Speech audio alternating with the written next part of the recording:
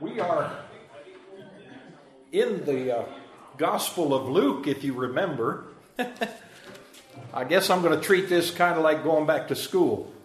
I'm going to go, somebody asked me, I think it was Nate asked me this morning. Nate sets things up for us. He said, are you going to go back and start at chapter 1? No, but I will review back to chapter 1 with regard to this story, if you will, of the Gospel of Luke. What we're looking at today is going to be fairly easy to understand, but don't let that fool you. The significance of what we're doing here is eternal, if you will, and I'm cognizant of that as I speak to you. This is the story of Jesus Christ from Luke's perspective, and it's unique, if you will. Remember, he's a physician. He's a writer of the biggest part of the New Testament. If you combine Luke with Acts, it probably supersedes the words that Paul wrote in all of his letters. His story is full of facts and incidents in the life of Jesus on earth. Don't lose what we're doing here. This is the perspective of redemptive history. And when we look at Luke, let's consider, where are we in this consideration of that? Redemptive history, that is. Where does this lead us? And more importantly, what is your and my place in all of this? You know, don't lose sight of that. One of the privileges I have as an elder of this church is every now and then I get elected to go to the presbytery meeting. It's the same person doesn't go all the time. One of the things that happens there is examination of candidates for the ministry in our presbytery. And one of the people on the examination committee will always talk about their knowledge of the Bible, and they stand up and ask them, I don't know if you went through this, brother, outline the book of John for me. You're standing there and you don't have the Bible open, but they expect you to give a breakdown of that book. I've heard somebody say, outline the book of Exodus for me. Boom. So we're not asking you too much to think about the outline of Luke, right? I promise you there's no examination committee waiting to ask you these questions. But let me tell you where we've been. In chapter 1, which is probably the longest chapter of Luke, there were 80 verses touched on the birth of John and the birth of Jesus, both being foretold. Mary's visit, that is the mother of Jesus, to Elizabeth, the mother of John. We had Mary's Magnificat, that wonderful exclamation there. Then we had the birth of John the Baptist, and we have Zechariah's prophecy, and of course we know about Zechariah's problem, accepting the word of his son's birth. Chapter 2, we had the birth of Jesus, the shepherds and the angels, their reaction to this great incident. We learned about Jesus' presentation at the temple and the two prophets that were there. I won't ask you to speak up, but you remember who they were? They were there. What a picture. They were waiting just for this thing, the coming of the Messiah, those two, a man and a woman there. Then we have the story of Jesus, the boy at age 12 at the temple, and what he did there that is just mind-blowing. Chapter 3, John preparing the way and the genealogy of Jesus. Chapter 4, that great period of time when Christ was tempted in the wilderness, and he begins his ministry, and right away he's rejected at Nazareth, where he was from. And he heals a man with a demon. That's a marked incident. Chapter 5, where we left off, he calls his first disciples, cleanses a leper, and heals a paralytic. Now, what's that all about? Well, it is about the ministry that Jesus has come to establish that the Jewish leaders particularly did not understand. In their thinking, and the common people, in their thinking, this wasn't how the Messiah was to arrive. This wasn't the agenda they thought he should have. Well, chapter 5, where we're going to try to finish up today, let me begin reading in verse 27. I'll just read through 32. After this, he went out and saw a tax collector named Levi sitting at the tax booth, and he said to him, "Follow me." And leaving everything, he rose and followed him. And Levi made him a great feast in his house. There was a large company of tax collectors and others reclining at table with them. And the Pharisees and their scribes grumbled at his disciples, saying, "Why do you eat and drink with tax collectors and sinners?" And Jesus answered them, "Those who are well have no need of a physician, but those who are sick. I have not come to call the righteous, but sinners to repentance." We'll stop there, and if we have time, we'll go past that to the last portion of the 5th chapter. Depends how verbose I get here, but we'll see.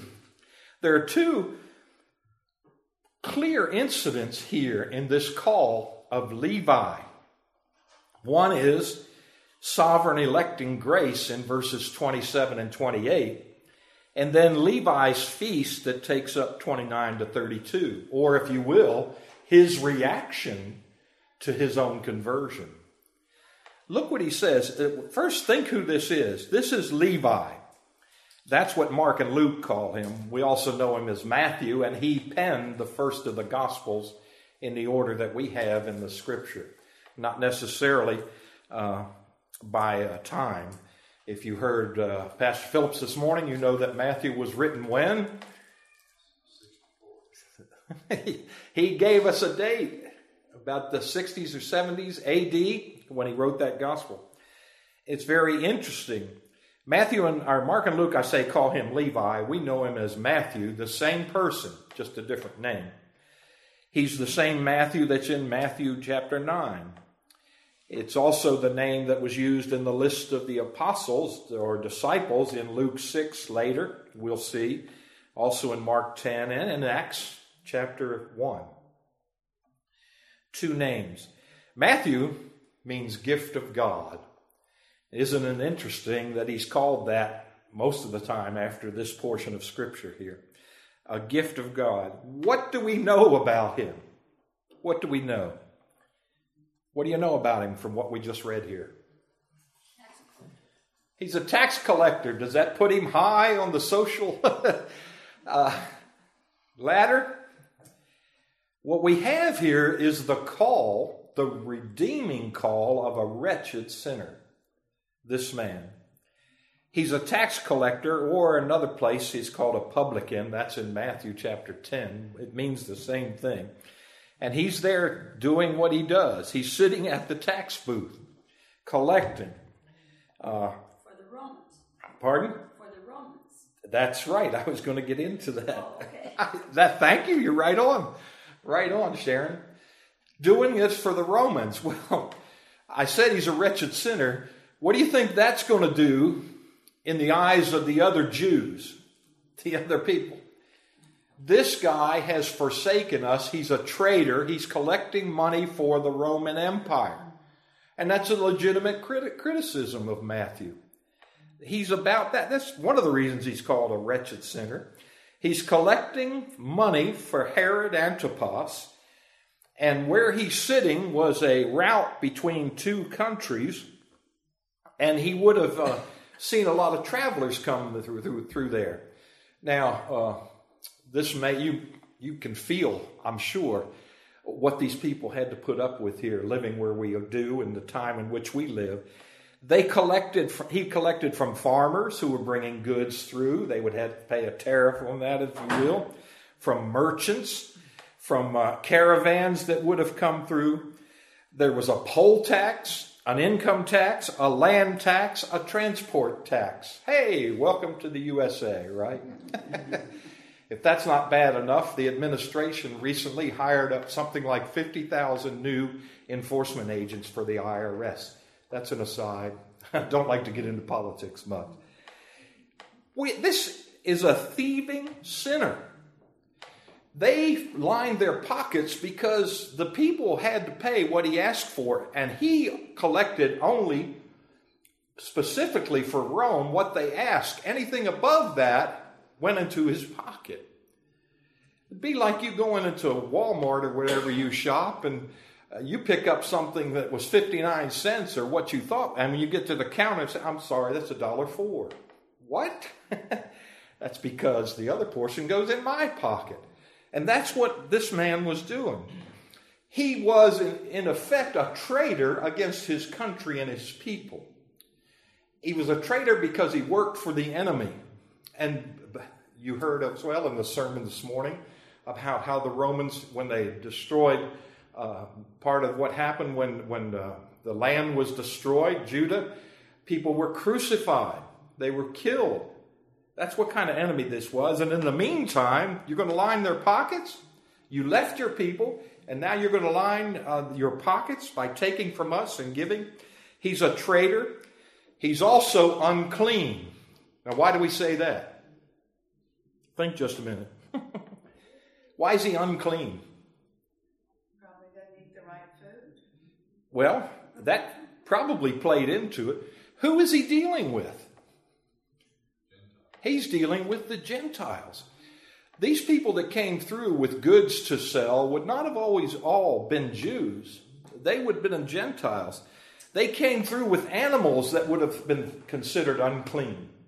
There might have been somebody who was a tanner. You know what is involved there? You kill an animal and you skin it and you take care to treat the hide and resell it. Most of the time, this would be an unclean thing. You would be touching a dead animal. You would not be able to go to the synagogue. He was just a wretch of a man, a thieving sinner who was a traitor. He was a thief. He probably lived in a luxurious place compared to most of these other people. David Gooding writes this: he was sinfully rich, but socially ostracized. That was his life here. He was a man with an unsavory reputation. I don't know what would happen, what our opinion would be if an IRS agent showed up at our house. Probably not a real good estimation of them. One Roman writer wrote this: there was once an honest tax collector who was so rare that they saw a monument erected to him. Can you imagine? That's how rare he was, an honest tax collector. This one did not have a monument erected to him because of his position as a tax collector. He's sitting at his booth here, collecting people, harassing people to collect from them on their route between Syria and Egypt. And guess what? He's called here. He's called by Jesus Christ. Verse 27. Jesus went out, it says, from the previous place, and he saw this tax collector here. And I believe he probably had a contemplative look. This is a sanctified imagination, if you will. Jesus looks at him like nobody else looks at people. And he sees here this wretched sinner. And listen to his words. He looked at him sitting at the tax booth, and he said to him, "Follow me." What do you think the rabbis, these other people who were going to attack Christ of the religious group, think about this? Christ said to him, "Follow me." Words used in a vocational sense.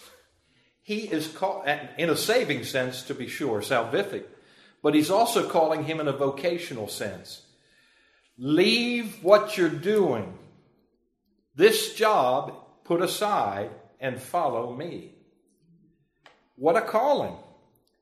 This wretched sinner, who's a tax collector, is being called to follow Christ.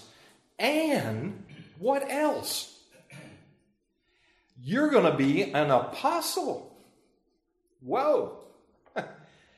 Do you ever take a deep breath when you think about your own salvation?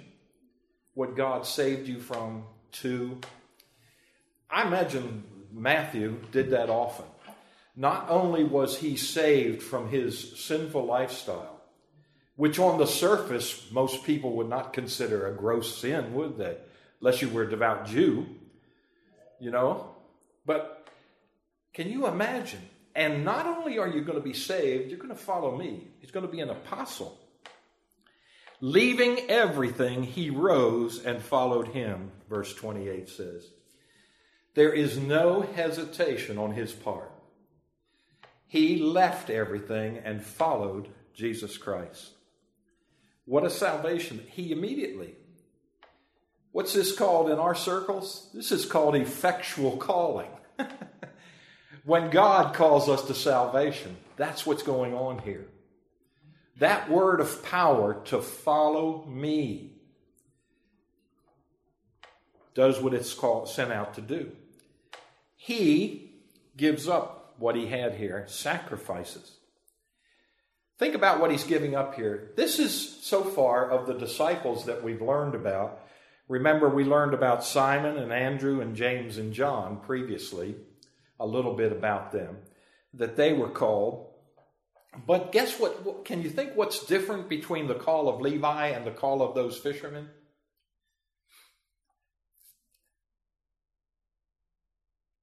Well, one thing that's different that I want you to see has to do with their vocation. What were these other four that I just named to you? Fishermen. They could always go back to that. And if you remember what happened in John 21, Jesus has come back. He's been resurrected from the dead, and he's walking along the seashore and sees these fishermen who were his disciples. They had returned to that. And Jesus enlightens them even further.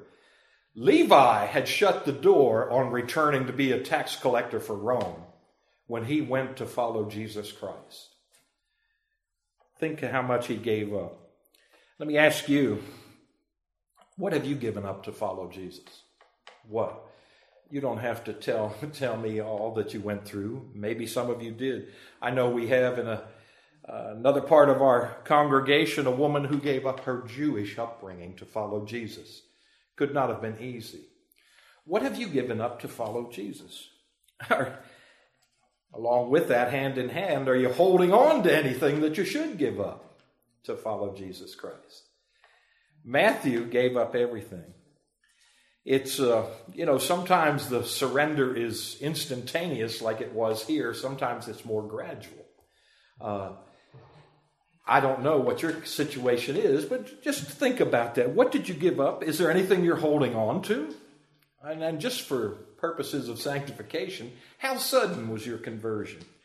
But the truth of the matter is, whether it was sudden, instantaneous, or took a longer period of time, Jesus' call is indissoluble. There's no going back. There's an old gospel song like that, isn't there? No turning back, no turning back. We don't sing that here. I can't even remember what the name of the song is. But that's what's involved in this. The gospel message is that everything else has changed, including your vocation, your walk from now on. This is the sacrifice. So what Jesus is doing is adding Levi to his motley crew of disciples. Now think of that. Think of your own election. And that's what's involved here. Besides effectual calling, or hand in hand with that, we see election here. Christ called him. What did he have to offer Jesus Christ? Nothing. Christ wouldn't want his money. He surely didn't want the lifestyle that he was living. He had nothing. John 15:16 surely rings true. You did not choose me, but I chose you. And our words are, praise the Lord. Thank you, Lord. Thank you. Ephesians 1:4, even as he chose us in him before the foundation of the world. That's what took place here. That's what's taken place in our lives if we're truly believers. Let me give you the meaning of effectual calling from our Westminster Standards. It is the work of God's Spirit whereby convincing of us of our sin and misery, enlightening our minds in the knowledge of Christ, and renewing our wills, he doth persuade and enable us to embrace Jesus Christ, freely offered to us in the gospel. You know, that took place in this instant here. It may not have registered in the mind of Levi/Matthew, but that is what took place. And he followed him. We read at the end of verse 28. That word followed is a Greek active participle, which means a continuous ongoing action. It didn't stop when they got to the next town. He would follow him forever, the rest of his life. You see the power of Jesus and the power of God's call, his electing grace. I hope that encourages you to pray. Do any of you pray for any unsaved people in particular? Maybe you keep a list like some people do. Never despair. Never despair of someone's salvation that you're praying for. Look at the wretches in Scripture that Jesus calls. Levi rose, he turned, and he followed Jesus Christ. He left everything behind. He gave up dishonesty, selfishness. He gave up this prestige of all that he had. Before he did this, though, he uses some of it that we'll see in a minute. You know, he not only knew, he had known Jesus before by the, history around him. He heard of him as a great prophet and teacher. But at this moment, he knew him as the Savior of mankind who came to save him. I don't know how he would have felt, but think of all that he left. And think of what you should have left and I should have left to follow him. Do you remember the story of the rich young ruler? What happened with him? He walked away. And being sorrowful, he walked off and returned. This isn't everyone's story here, but it is the story of Matthew, Levi. What hope we should gather from this?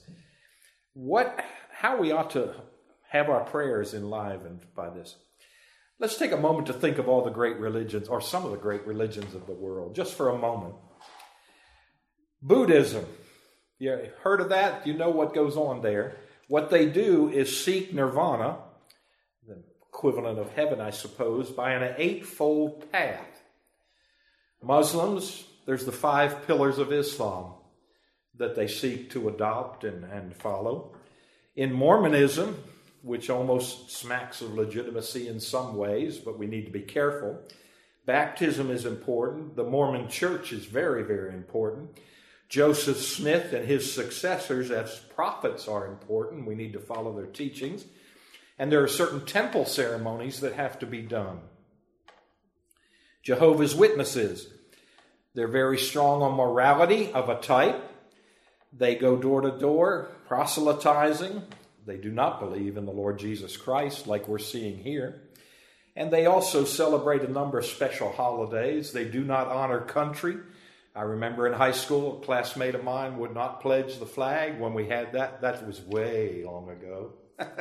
When you pledged the flag, they would not do that. Roman Catholics, they have to have the Mass, the sacraments, the prayers, a number of other things, good works that matter. And they have to follow the tradition of the church. What do each of these have in common?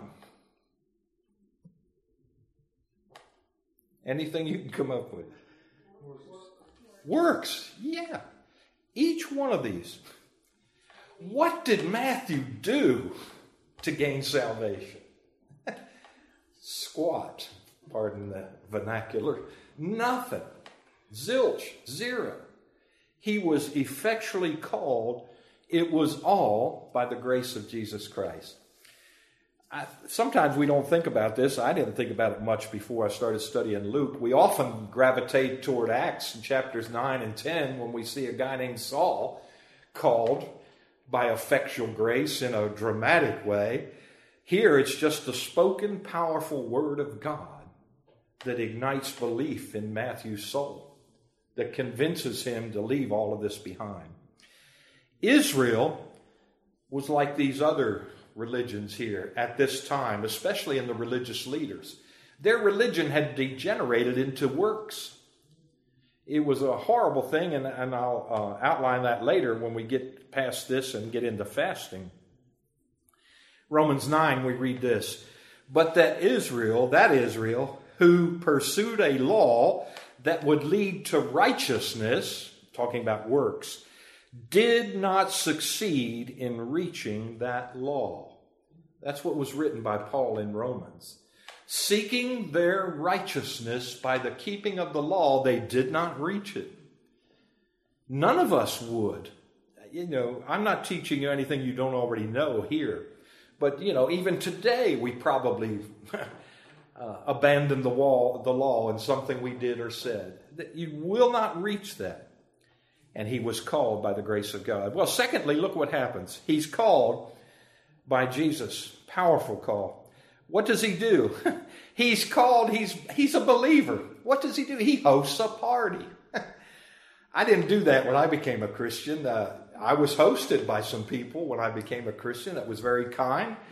A great welcoming to me, and we celebrated.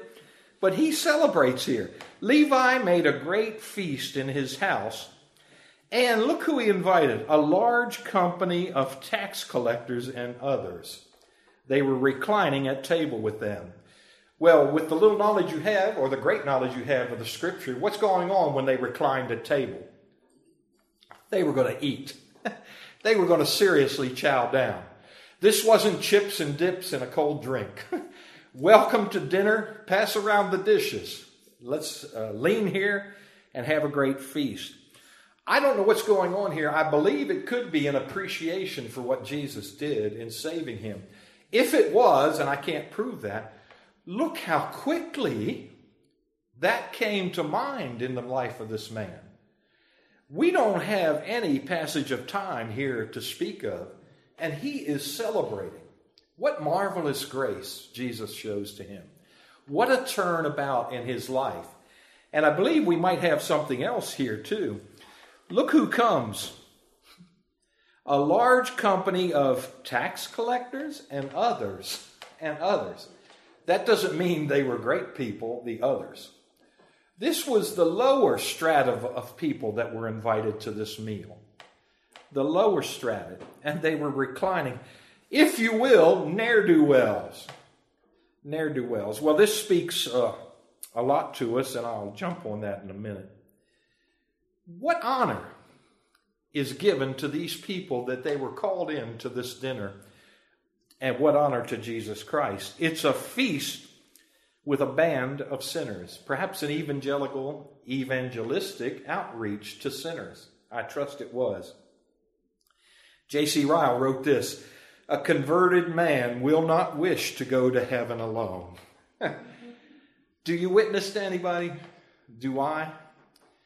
When I think about it, I pray for opportunities to do this. I don't get enough. I had one brief one this past week, but there's so many more that we need to look for. These people were in the same boat that Matthew had just left. They were tax collectors. Can you imagine what he would have said to them? Come, I want to show you something. I want to tell you why you shouldn't be a tax collector anymore. What? He had a witness for Jesus Christ almost immediately here in giving this feast.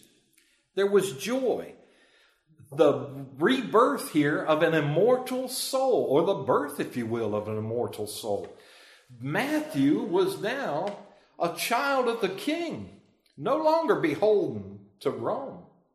He was now a servant of the kingdom of Jesus Christ. Great joy. You remember what happened, we'll get to it some other Sunday down the road, in Luke 15. You know what the story is there, don't you? It's the story of the prodigal son. And the older brother just got all bent out of shape when dad wanted to have a party for the prodigal son when he came back. And we read in 15:32, it was fitting to celebrate and be glad, for this your brother was dead and is alive. He was lost and is found. We ought to celebrate this kind of thing. We ought to be cheering, patting people on the back, feeding them. What does that say about our ministry of hospitality? Have you ever had anybody unsavory come to your table at home? Somebody that you wouldn't ordinarily go out and have dinner with? Have you ever invited any of the so-called dregs of the world to your house or to a restaurant to fellowship over a meal with them? Might not be fellowship in the Lord initially, but certainly that's what you're looking to do. Would you have had any ne'er-do-wells come to your house? Well, look what happens in verse 30 after this. Whoops! The Pharisees and their scribes grumbled at his disciples, saying, "Why do you eat and drink with tax collectors and sinners?" What's the point of this? What's going on here? First of all, look what is said at the beginning of the verse. The Pharisees and their scribes grumbled where?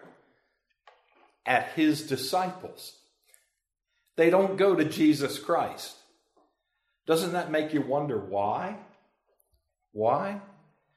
Let's go to these people who are more like us, the disciples. They're just men. We just saw one get up and leave his table and his profession. Let's ask them what's going on. Let's accuse them. But there were more sinister intentions involved in these questions here. They've come to spoil this party. They've come to put the damper on what's going on here. These Pharisees, why do you eat and drink with tax collectors and sinners? Friends, if we didn't do this, how many of us would have been brought to saving faith? When we were sinners, we're not all that desirable to be around. And some of us who don't have a high standard of living may have lived in a less than what you think is great house or anything, and don't have a great job or prestige in the neighborhood. But what if nobody had spoken to you about Jesus Christ? Hey, can you imagine what's going on here? They grumbled. They complained of the company the disciples kept. Wow. Wow. Do you think they were trying to undermine the disciples' relationship with Jesus? Probably. I can't prove that from Scripture, but I don't. Probably because I think early on they realized when they were dealing with Christ, they were dealing with someone otherworldly who had more power than they knew of. So sure, you might say to these disciples, "Look, you're Jews. What's going on? Why are you hanging out there? Come on back. Come on back." Yes, you're very likely right. Yeah. But it's interesting, they complain to them. I don't know what's going on exactly, but they present this case that you should be avoiding this contamination with these kind of people. Reminds me of when you're rearing your children. You try to protect them, and this is a give and take situation. I don't want you running around with Billy, Bobby, or who else, right? You tell your children that, and for good reason. But then you get a little further along and you realize, they need to interact with sinners. So I need to be teaching them how to interact with sinners. It's one of the dilemmas of being a parent, You want to protect your children. And you face this same dilemma when you send them off to college, don't you? I don't want your mind being flooded with, first of all, you're going to be told about evolution, and then all down the line about other things. And nowadays our kids have so many things to confuse them sexually with transgender and everything. You want to protect them. You need to. And these disciples, people of our own, they need to be protected. But there also has to be an interface if we're going to bring these people to the Lord. It calls for more wisdom than I have, so I've prayed a lot as a parent. Still do. I told one of my sons, we were out to eat not too long ago, I said, one of the things you realize quickly, son, is that now that you're a parent, it never stops. You will be a parent until you're gone or they're gone. It's a lifetime commitment, whether you want to face up to it or not. So there needs to be some decision here made about who you're going to interact with, but there needs to be wisdom from on high. But the ultimate answer is you will not isolate yourself from sinners, or you'll be doing something contrary to the will of God. But there's a proper and right way to do it. But the Pharisees believed apparently in salvation by separation. If you will just do this, and you can, if you don't believe me, read the Talmud sometime. You can get a copy, I think, maybe from the library. I don't know. in addition to their teaching on the Sabbath, which we'll get into eventually here, they added, besides the commandment in Exodus 20, 594 regulations about the Sabbath and how to properly keep it. That's the mindset of these people who were coming and saying, you're eating with tax collectors and other sinners, scoundrels. Why are you doing this? They didn't have the effrontery to go before Jesus at this point. They believe in salvation by separation. That wasn't the way of our Lord. And Levi has aggravated that problem by having this banquet. We had a blessed time last Sunday, didn't we? A fellowship meal. It would have been nice if one of us had a visitor with us last Sunday and said, look, we're going to eat together today. Don't go home yet. Come on with me. I want you to come down here and meet some wonderful folks, and many of them know how to cook well. Wouldn't that have been great? We didn't have that. Thank Joel, he's not here. He especially got things rolling on that. It was a blessed time of fellowship. And that is important. That is important. Levi, who worked for Rome, who was a cheat, a shyster, who was excommunicated from the synagogue, is having this meal here with you disciples. What's going on? What's going on? He's called and then he gives a feast. It's like they said, how could you do this? How could you? You people, you're Jews. What's going on? What was their answer to the question? What is the answer to the question? Jesus answered them. Who? Jesus answered them. This should encourage you in your prayer life. You know, when no one else has your back, believer, Jesus does. When no one else can get you through the trials of life that you face, whether it's a disease or 100 other things, our God is with us. And he stands up and answers these people. Those who are well have no need of a physician, but those who are sick. What an answer. It's as if he said, don't you know these people have to be exposed to me? I am the one with the words of life. Not you, me. They need to be exposed to me. That's why we're having this dinner for them. They appear to murmur, that is the Pharisees, to murmur and grumble over this. It's over good and godly work that is going on that they're grumbling here. Fascinating. I would ask you in a rhetorical way, if you will, do you feel this way? Do you get jealous of other believers who have success in life, maybe spiritually? I hope we don't. We ought to bless God for them being used and move on. Get in step. Christ is the way, the truth, and the life. Follow his teaching. That's what the disciples were doing. But these socially conservative teachers of the law, who were called Pharisees, refuse to believe that Jesus is the Christ. That's what they're doing here. They do not believe this. This is the one that if they were truly biblical scholars, this is the one, Jesus, that they were looking for from ancient time. The one who is to come all the way back 700, 800 years before, when Isaiah proclaimed the message of the coming of the Messiah, when Hosea did, when Zephaniah did. And they missed it right there in front of them, and they missed it. Man, they were eating and drinking, these disciples, with the wrong crowd. Do you know the significance of a meal in Eastern countries, especially at this time? This was very important to have a meal like this. Can you think of some other opportunities or instances of this? One great one was the Last Supper, when our Lord sat with his disciples and he broke bread and he shared the cup with them. This was a significant thing, especially in ancient Israel. To have someone sit down with you, to have a meal was important. It's important for you to be hospitable. And I would say it's important for us today to be hospitable. This declared to them that you were at peace with them. You want to sit down and share with them. You want to enter into spiritual relationship with them. Besides the Last Supper, Think back to the book of Judges, when these men, who were probably angels, came to Manoah, or like I like to say, Mrs. Manoah, the wife of Manoah, to speak to her about having a child who would end up being who? Gideon down the road. She offers to prepare them a meal.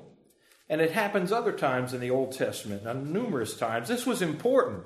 Why would you have these people of the despised trades, who weren't even allowed in the synagogue, come and eat with you?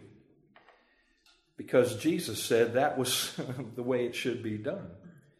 Think of his ministry when he approached the woman at the well. Who was she? She was a Samaritan.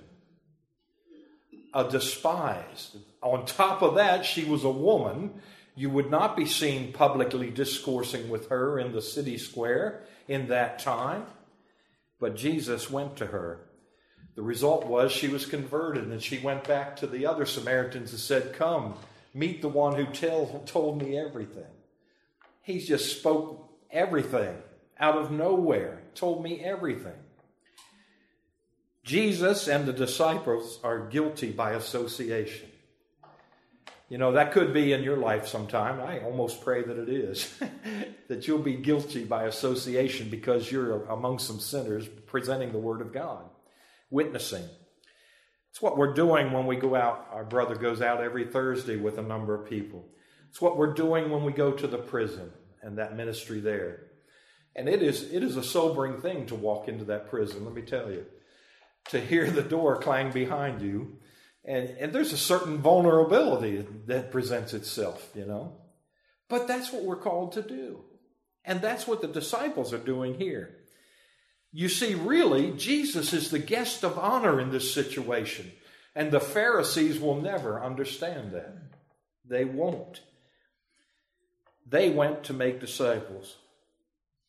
They need to go and learn what he said in Matthew chapter 9. I deserve mercy and not sacrifice. Your rituals, your traditions don't mean much. I desire mercy. Show yourself to be merciful like the God that you say you serve. Wesley, if you remember in the 1700s, wonderful minister in England, was not allowed after a period of time to go into the churches anymore because of the kind of people that he was witnessing to. What did he do? He didn't stop preaching. He preached in graveyards, he went to mines, he went out in the fields, much like Whitefield did. Well, it wasn't but about 100 years later, another man sought to bring derelicts, if you will, into the church, and he was despised and cast out. What did he do? His name was William Booth. Do you remember what he did? He established the Salvation Army and went on witnessing for the sake of the gospel. Well, let me quickly wind up here. Jesus answers their objections in verses 31 and 32. Those who are well have no need of a physician, but those who are sick. I have not come to call the righteous, but sinners to repentance. Healthy people don't necessarily need a doctor, although I'm not against well-care checks, okay? But the sick person definitely does. We don't blame a plumber for having his hands dirty in the sewer, do we? He's there to fix the problem. Who gets on the case of a mortician because he deals with corpses? Nobody. That's what he's there for. Jesus is saying it's the sick that need a physician. That's what's going on here. That's what's going on here. Jesus brings salvation by association, not by segregation. What a day it is. He's taking a dig at them in verse 32. I have not come to call the righteous, but sinners to repentance. It's as if he said, so which side are you on, Pharisees? Which side are you on? Let me finish up. You know, Jesus had already performed some miracles, but now he adds a very significant one in the call of Matthew/Levi for a permanent, radical change of mind and life. And he is able to do it in the presence of these unbelieving witnesses. Robert Munger has written this: The church is the only fellowship in the world where the one requirement for membership is the unworthiness of the candidate. Isn't that the truth? That's our requirement for membership, to be unworthy. That's the requirement of these who have come to eat. They are unworthy. Why wouldn't we have them? Why wouldn't we? Do you have any questions or comments? So I guess I was a little verbose. The Pharisees also needed it. They didn't realize that. Absolutely. They were just as sick or worse. Yeah. You know what's hopeful? You remember the story of Zacchaeus, right? Yeah. He was a Pharisee. And there's another one I can't remember right now by name. Some did get converted. What a gracious story it is. Paul was a Pharisee. Thank you. Pharisee of the Pharisees, right? Thank you. Hey, you haven't lost a thing now that you've gained another year, have you? Thank God. Was Nicodemus a Pharisee or a Sadducee? I think he was a Pharisee. Well, let me dismiss this in prayer. Thank you, Father, for the words of truth. We pray that you'd bless these words to us, make us more like Jesus Christ. Father, make us like Levi. Help us to go out into the highways and byways and compel them to come in. May we be true witnesses to the truth of the gospel, true witnesses of our Lord and Savior Jesus Christ. And we praise you that we have been made to see, that we have been called and found grace in a time when we needed it, a time of unbelief. Bless the remainder of this day for your honor and glory. We ask in Christ's name. Amen.